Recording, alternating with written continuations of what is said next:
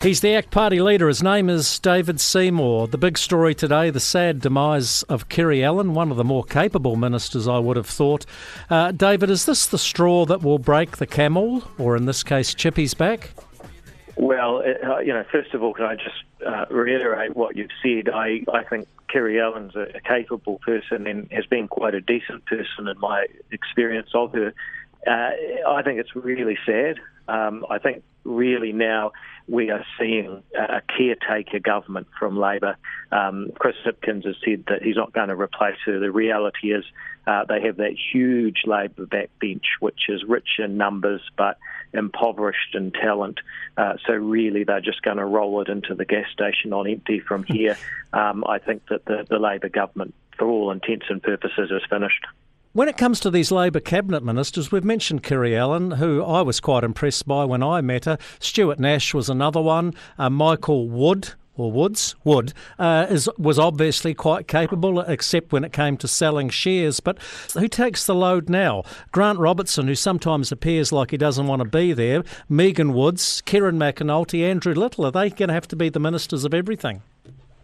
Well, basically, but even then, I would say Grant Robertson has basically borrowed $100 million to patch it up and make things look good while getting worse results in return for the government money spent. So, he's not actually a capable minister. He's just the one that's been given the biggest job and done it badly. And as you go down the list, there's not a huge amount of talent there. Chris Hipkins himself, responsible for the Polytech merger called Te Pūkenga, creating havoc in tertiary education around the country. I mean, there's not a lot to be said for those there. Are you going to give up politics and take up tiddlywinks if you can't win this election? Well, look, it's still up to the voters. All I know is that we're going to be judged by whether we put forward a good proposition for real change.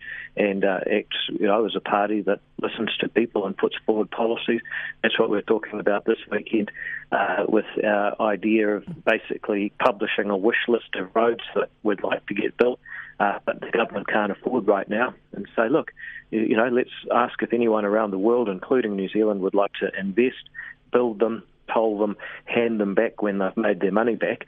That way, the real choice for a community is, do you want this road built now with a toll, or take your chances and wait a generation, see if it gets built by a future government?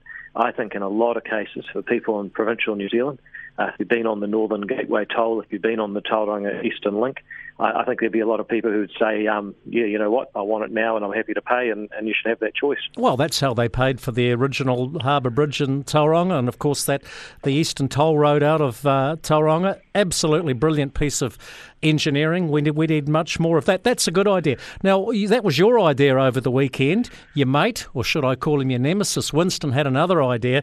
He wants to take the GST off essential food items, but we've been down this track before. It's very difficult to do. Where do you put a peg in the sand, and does it benefit ultimately rich people more than poor people when they're not having to pay GST on their eye-fillet steak? Yeah, look, there's a number of reasons why it's a bad policy. I understand why people say it. Less tax sounds good, fresh fruit and vegetables, it all sounds good. But the truth is that wealthier people spend more on their groceries. They buy more expensive stuff, and therefore they will get most of the benefit. The second thing is that it's actually very hard to administer. So if some of the goods sold in your supermarket are GST rated and some aren't, then how much of the space on the truck that delivers them from the distribution centre and how much of the cost of running the distribution centre is GST rateable versus not. It's an accountant's dream. It's a consumer's nightmare. So it leads to more bureaucracy. And finally, if you want to help hard up people, then the way to do it is to take that relatively small number of people who are struggling and give them a tax credit rather than take GST off the market for an entire lot of goods. Now, Winston Peters presumably, I don't know, you'd hope he's smart enough to understand all that, but he promotes it anyway. So either way, he's not up to it.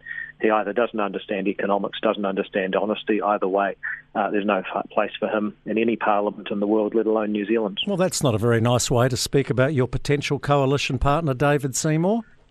Well, I'm just telling people the truth and the reality that you've got someone who, either doesn't understand good policy or does and dishonestly promotes it anyway.